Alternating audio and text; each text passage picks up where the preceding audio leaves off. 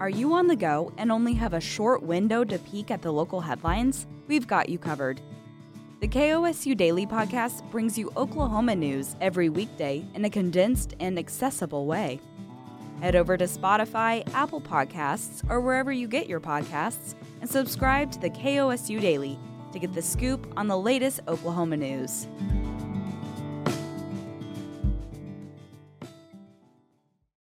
For KOSU, I'm Michael Cross, and it's time for This Week in Oklahoma Politics, along with Republican political consultant Neva Hill and civil rights attorney Ryan Kiesel.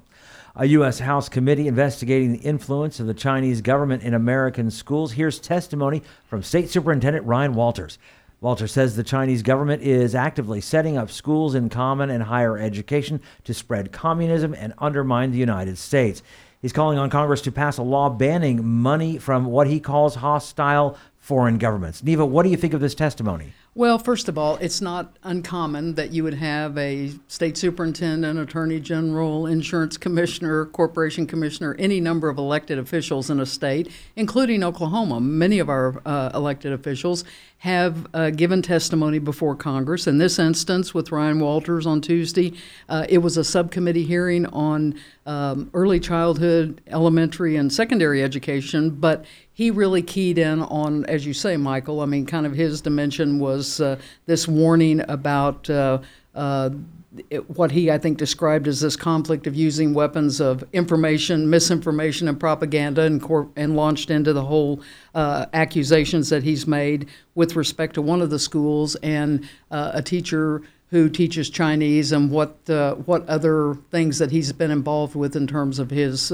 outside teaching. So a lot to unpack there, but in terms of just the overarching, someone going to Congress, giving testimony, even going the next day on television shows and talking about it further is not a surprise, whether it's Ryan Walters or anyone else here in Oklahoma or probably across the country. Mm-hmm. Ryan. And it's great whenever an Oklahoman gets to testify in front of Congress, but what a wasted opportunity here. Instead of going and talking about actual education issues that are dealing with, that our Oklahoma students and their parents and the teachers and support staff are dealing with here in the state of Oklahoma, he goes to Congress and parlays these, or proffers these wild theories that have been debunked multiple times by multiple institutions, including conservative institutions, about Chinese money coming into Oklahoma schools meant to infiltrate our student body and turn them against the United States of America.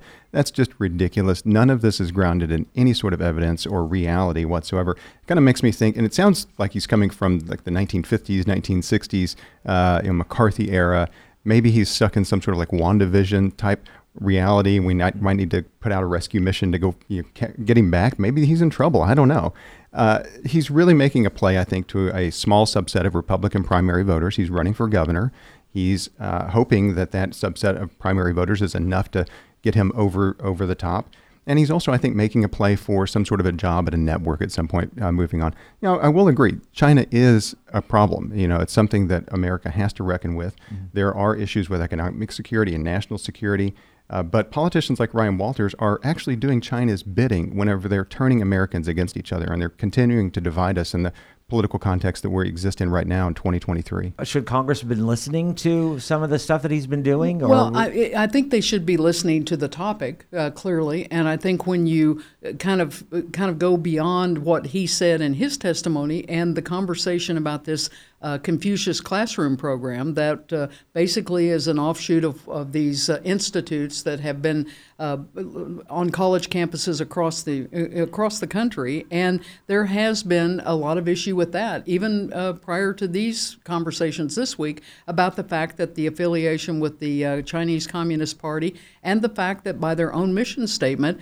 these groups and these affiliates on these college campuses, their program is designed to, in their words, soften the image that Americans have of the People's Republic of China and the Communist Party. So those are conversations that aren't going to go away.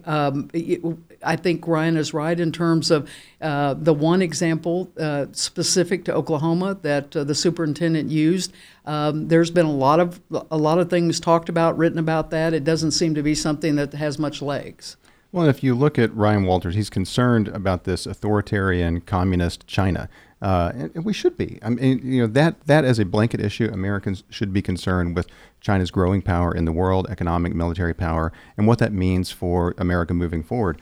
But if you look at Ryan Walters, I think that he has a lot more in common with the Communist Chinese Party than he thinks that he does. I mean, he's built his entire political career around censorship, social control, calling his political opponents enemies, insisting on one version of history that we all have to agree upon. Those things are the things that we look at in Communist China and say that's not the kind of values that we want to live in here in the United States. But he's going on his platform and attacking Communist China, but still at the same hand doing a lot of the things that we see that authoritarian regime trying to do in that country. House Speaker Charles McCall says there are no plans for the State House to start impeachment proceedings against Superintendent Walters. Democrats are calling for an investigation, saying Walters lied to lawmakers about filing federal grants, used state funds for an anti-teacher union video, is embattled in his seventh lawsuit since taking office and other offenses.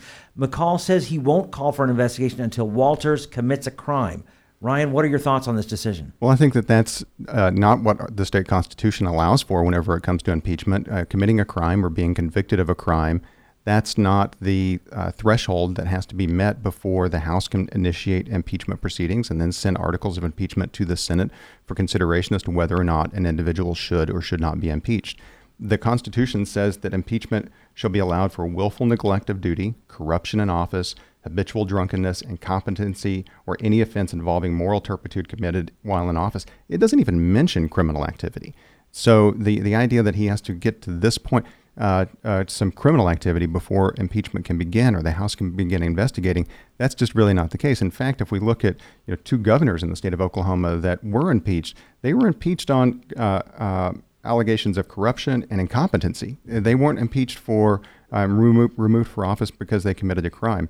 I think that Speaker McCall has a difficult position. He's also likely running for governor. He's going to be competing probably for the same Republican primary voters that Ryan Walters will be. He'll need those votes to win or to make it into a runoff. He's also got a caucus walking into this session where if he's coming out swinging against Ryan Walters, it may make it more difficult for him to manage his caucus and his bigger agenda that he probably has that doesn't have anything to do with Ryan Walters for the 2024 session. So it's not surprising that he's doing that, but I do think that it's a wrong interpretation of the Constitution. Neva. Well, and let's take into account how this statement was made. I mean, it was in an unrelated press conference. He was being asked about the special session. The question came up. He did make some comments basically saying, look, at this point, he was not aware of any criminal, any crime or criminal activity.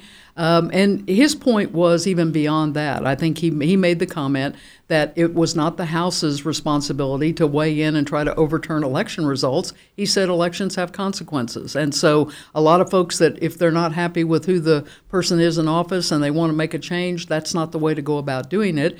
And I think that many people would agree with his assessment that the articles of impeachment, the bar is very high on that, as it should be. I mean, this is not something that should just be thrown around as a conversation without some weight and facts and specifics behind it. And there's no question. I mean, if something comes out at any point in either investigations or anything else, it is the prerogative of any member to continue to move this forward, whether it's the Democrat leader or whether it's a Republican leadership or anyone else. So the fact that it's not moving now because people would like to see it moving is not the issue. The issue is, as you outlined, Ryan, there are specific reasons that are outlined in the Constitution. If something were to occur, let it move forward. We'll just have to wait and see. A new leader took over Tulsa Public Schools earlier this week. Ebony Johnson began her career as the TPS superintendent on Monday, taking over from Deborah Gist, who left the office last week. Also on Monday, the Tulsa School Board unanimously voted to hire education attorney Doug Mann to serve as special counsel as the Institute works through the state demands to maintain the district's accreditation status, as well as an ongoing state forensic audit and the criminal probe of an embezzlement case. Neva, what do you think about these changes at Tulsa schools? Well, obviously there were changes that were needed. The Tulsa Public Schools had been under fire all summer long by Ryan Walters,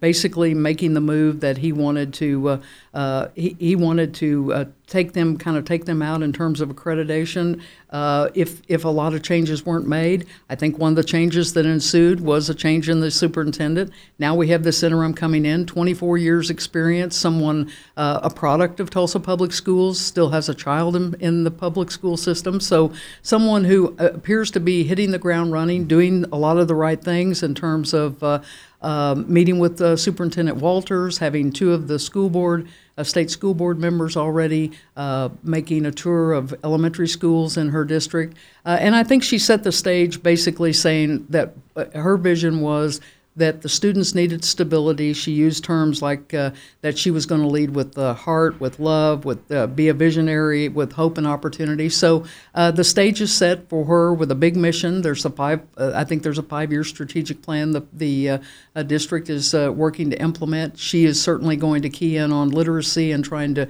do some things that the 3 points that the superintendent outlined that he wanted to see happen. So a lot of things moving at Tulsa Public Schools. Right. Well, and what we'd seen at Tulsa Public Schools over the summer was this real clash of personalities between Deborah Gist and Ryan Walters. And I think that was initiated by Ryan Walters. Ryan Walters, part of his political MO is to have an enemy, and he made Deborah Gist an enemy, and he looked at Tulsa Public Schools as a way to talk about things about the current failure of the public education model as it exists in Oklahoma today, and try to use that as leverage to advance his own political agenda of increasing the number of privatized schools and so on. And I think that Superintendent Gist did the right thing by stepping aside, even though her tenure is marked by a lot of successes, and that she has moved Tulsa Public Schools forward on many fronts.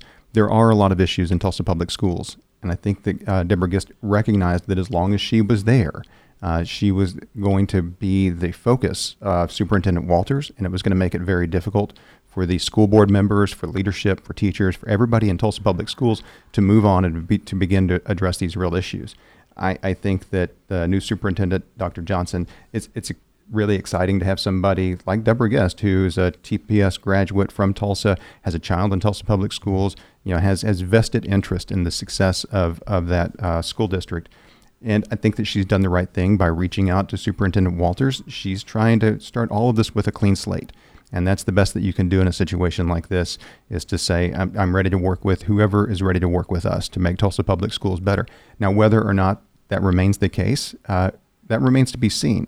Does Ryan Walters at this point become a collaborative partner with Tulsa Public Schools, or does he find some other way to begin to attack Tulsa Public Schools as a way to, again, advance this larger political agenda of his? And I think that the superintendent has said, look, here are 3 broad stipulations that really need to be addressed, and they would appear to be ones that Tulsa Public Schools is zeroing in on with the new interim superintendent. I mean, not only having the professional development plan to really key in on literacy instruction and upping that as a priority, but also the fact that he has charged them with making sure that these failing schools, the ones that are getting the F schools on the state school report card, that they get that grade up. So those are ambitious goals, but those are goals that I think no one is arguing need to be on the front burner and need to be front and center in terms of efforts being made to accomplish.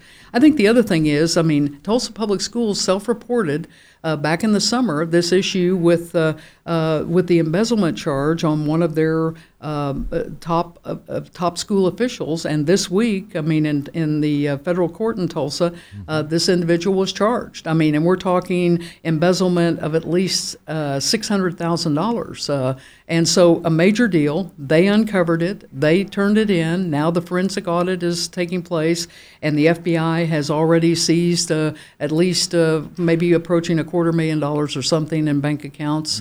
But this is a regrettable situation for any school district to have that situation on their landscape, and the fact that this was not only district funds, but it was grant funds from a private donor. So you had the kind of the Foundation for the Schools as well as the Tulsa Public School District, all that money being tangled up in it. And the good news is they seem to be getting on top of it, and the process is moving forward on the legal side. And I think if the state of Oklahoma and the State Board of Education will remove this pending threat of revoking accreditation status for Tulsa Public Schools, that gives them some leverage, some room to breathe, and that's what they need right now. They're going through a lot.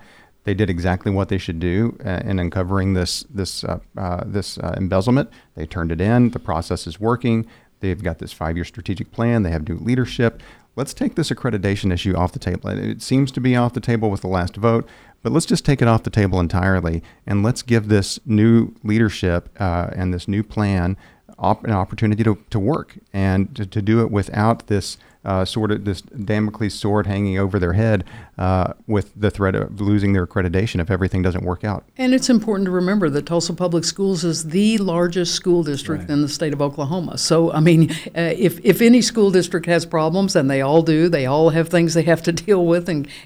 But when you talk about the largest school district, they have a yeoman's task ahead of them. I think the people they're putting in place understand the mountain they have to climb, understand the buy-in they need, not only from parents and the community, but also from their own folks in the school system. And I think everyone will watch with interest as this moves forward. It begs the question of whether the state even has the resources and the capability to step in and take over that school. If Tulsa Public Schools and their leadership and their elected school board members, if they're struggling with all of this, let's not pretend that the state of Oklahoma can come in, take that school over, put their own folks on the ground, and everything is hunky-dory overnight. There are deep troubles in that school. That a lot of it has to do with socioeconomic situations that their student body faces. Largest public school in the state of district in the state of Oklahoma, an enormous task. So the idea that the state could just step in and say, okay, you've lost your accreditation status, we're going to take over and everything's going to be okay. Frankly, if the state could do that, let them take over every school. If they could come into every school and take over every school and make them all better, then let them do it. I just don't think that they can. The state and I think rational people at the State Department of Education, those that are still left and hanging out and maybe hiding in a corner or under their desk somewhere, they understand this isn't the way that this is going to work. We're going to walk in and we're going to face the exact same challenges that the leadership there is and we're going to do it as the outsiders. Voters in Edmond are getting ready to vote in a special election to fill the seat left vacant by Representative Ryan Martinez, who resigned after pleading guilty to a non-driving DUI charge. Primaries for House District 39 are taking place on December 12th, with the general election on February 13th. After filing ended on Wednesday, 7 Republicans, 2 Democrats, and a Libertarian are vying for the position. Neva, you are representing one of the candidates, Republican physician Ross Van Hooser, but what are your thoughts on this race? Well, I mean, the thoughts are this, just what you outlined. I mean, we have an 11-week sprint to a winner-take-all primary, and I think voters sometimes lose sight of that, and it'll be something I'm sure talked about that you have 7 Republicans, 2 Democrats, and then the 1 Libertarian. But there will be the primary, then there will be the holidays, and all of a sudden, February 13th, there'll be a general election. The session will have already begun. They will have 8 weeks during that session, whoever the winner is, and then they'll file in April with everyone else to run for re-election in the regular 2024 cycle. Potentially another primary, maybe runoff and general. So it's a long haul for these folks that have that made the decision that they want to represent House District 39 after the resignation of Ryan Martinez. And out of those 10 filings, the one thing I thought was interesting is that the average age is 54. So, many times in these districts, I mean, we're seeing younger candidates, and sometimes in specials we see younger candidates jump in. But in this instance, I think when you look at these folks, I mean, average age being 54, I think the Libertarian, the oldest at 75, and then you have folks kind of running the spectrum from 30s to 60s. But specials are fascinating. We have one going on in Lawton right now. In fact, they'll have their primary on October 10th for a state Senate seat in a special election, and they'll have their general on December 12th when this primary is going on in Oklahoma City. So 2 fascinating races to watch that are special elections. Ryan. And winner-take-all primary, you could end up in a situation where nominees, especially on the Republican side where you have so many candidates, you could have a nominee that wins with 20% of the vote, 25% of the vote, and then they go on, and if they win the general election with what will be most certainly exceptionally low turnout. I've got some experience in these odd election date elections, and the turnout, if you try to change that turnout model of who's actually going to show up and vote, it's incredibly difficult. Really, the voters that are going to show up at an election to this are already baked into the cake. We know who they are. They're going to be there, and then once you have the primary, that's going to be one. And then getting into that general election, this may be a situation where you have higher turnout in a primary, lower turnout in a general, because everybody's going to be really fighting in that primary side. You get to the general after the holidays, it's February, the legislative session has already started.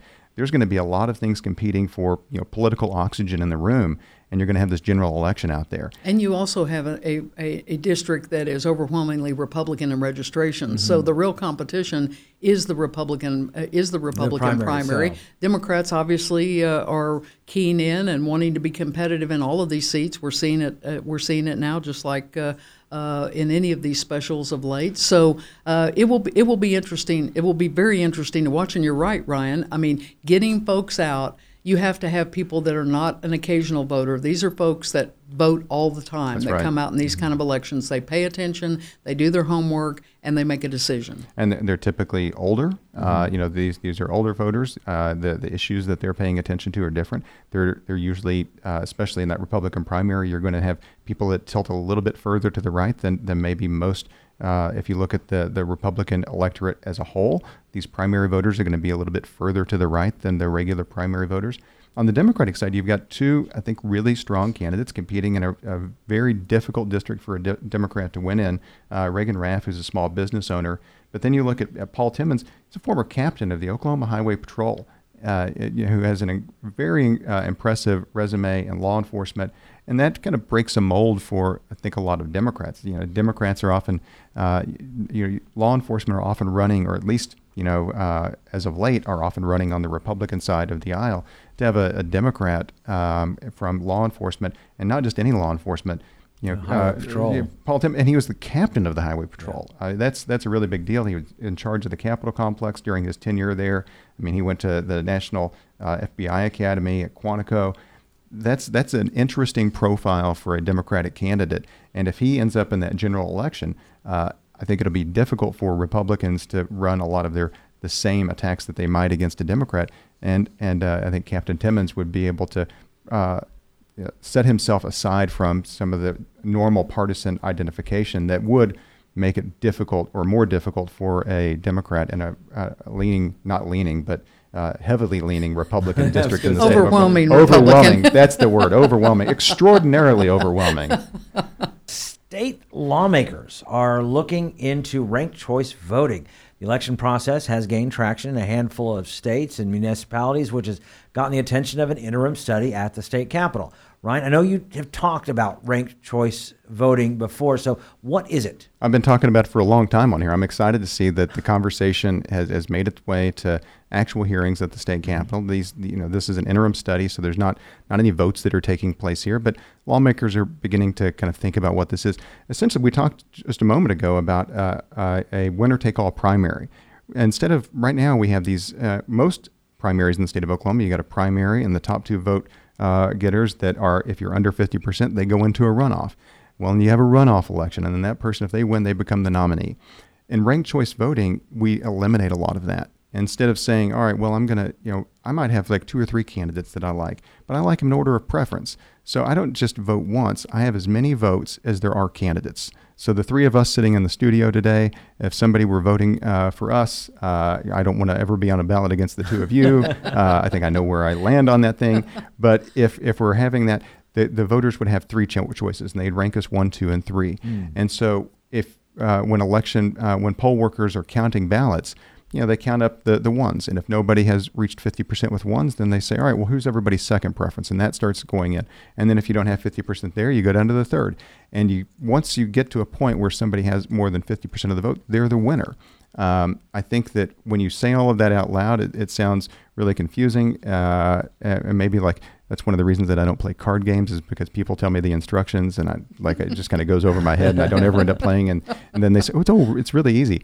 But this is, I think that it's been proven out. I think that it allows for campaigns to, run on issues, because if you're in a ranked choice election and you're attacking your opponent, well, you might not get you might not get their second choice votes. So if somebody's supporting candidate A and they're number one, but you're attacking candidate A, well, candidate A's voters aren't going to come to you as their second choice. Mm-hmm. And so it's going to reduce, and it has. I mean, we've seen that reduce some of the vitriol that we've seen in these campaigns and push candidates to moving to more issue-based campaigns. I think that this is just one of the things that we can do in the state of Oklahoma to really break up the broken two-party system, move us into a democratic system where voters feel like they have more of a voice instead of just winner take all and I've got to pick one person, because I often have preferences in these things, and I think most people do about things in their lives. I know that Secretary Ziriak said that he didn't think, he's the state election board secretary, he said that he didn't understand it. He's a really smart guy. I think that he can understand this and wrap his head around it if the state decided to move this way. Neva. Well, I mean, I'm not sure Paul Ziriak was not being truthful when he said that it was very complicated. And if he can't sort it out easily, how confused is the voter going to be? So I think there's a lot of give and take, pros and cons that have been thrown out there repeatedly on this subject, but it's really not even a partisan issue. I mean, when you look at it, I think it's fascinating that it's the Washington, D.C. Democratic Party that earlier this summer filed a lawsuit to block ranked choice voting on a ballot measure, and their argument was that it disenfranchised low-income and minority voters. So you had Democratic officials almost across the board in Nevada come out the same way, absolutely opposed to a ballot initiative for similar reasons. So this interim study, yes, there's a lot of push clearly by the folks that are proponents of this. They'd like to see this move forward in multiple states. That's their agenda. I don't hear a lot of conversation that is really strong about the idea here in Oklahoma, at least at this point.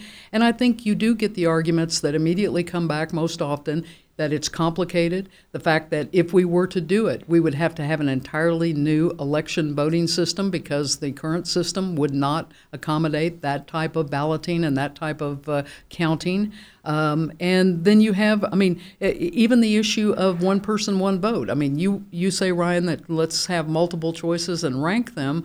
But the idea that we are a state that is at the bottom in terms of voter participation right now in national elections as of the last cycle, and to suggest that we're going to throw a whole new idea on the table and that somehow that's going to get better participation, that we're going to get better candidates running, that we're going to get a better result.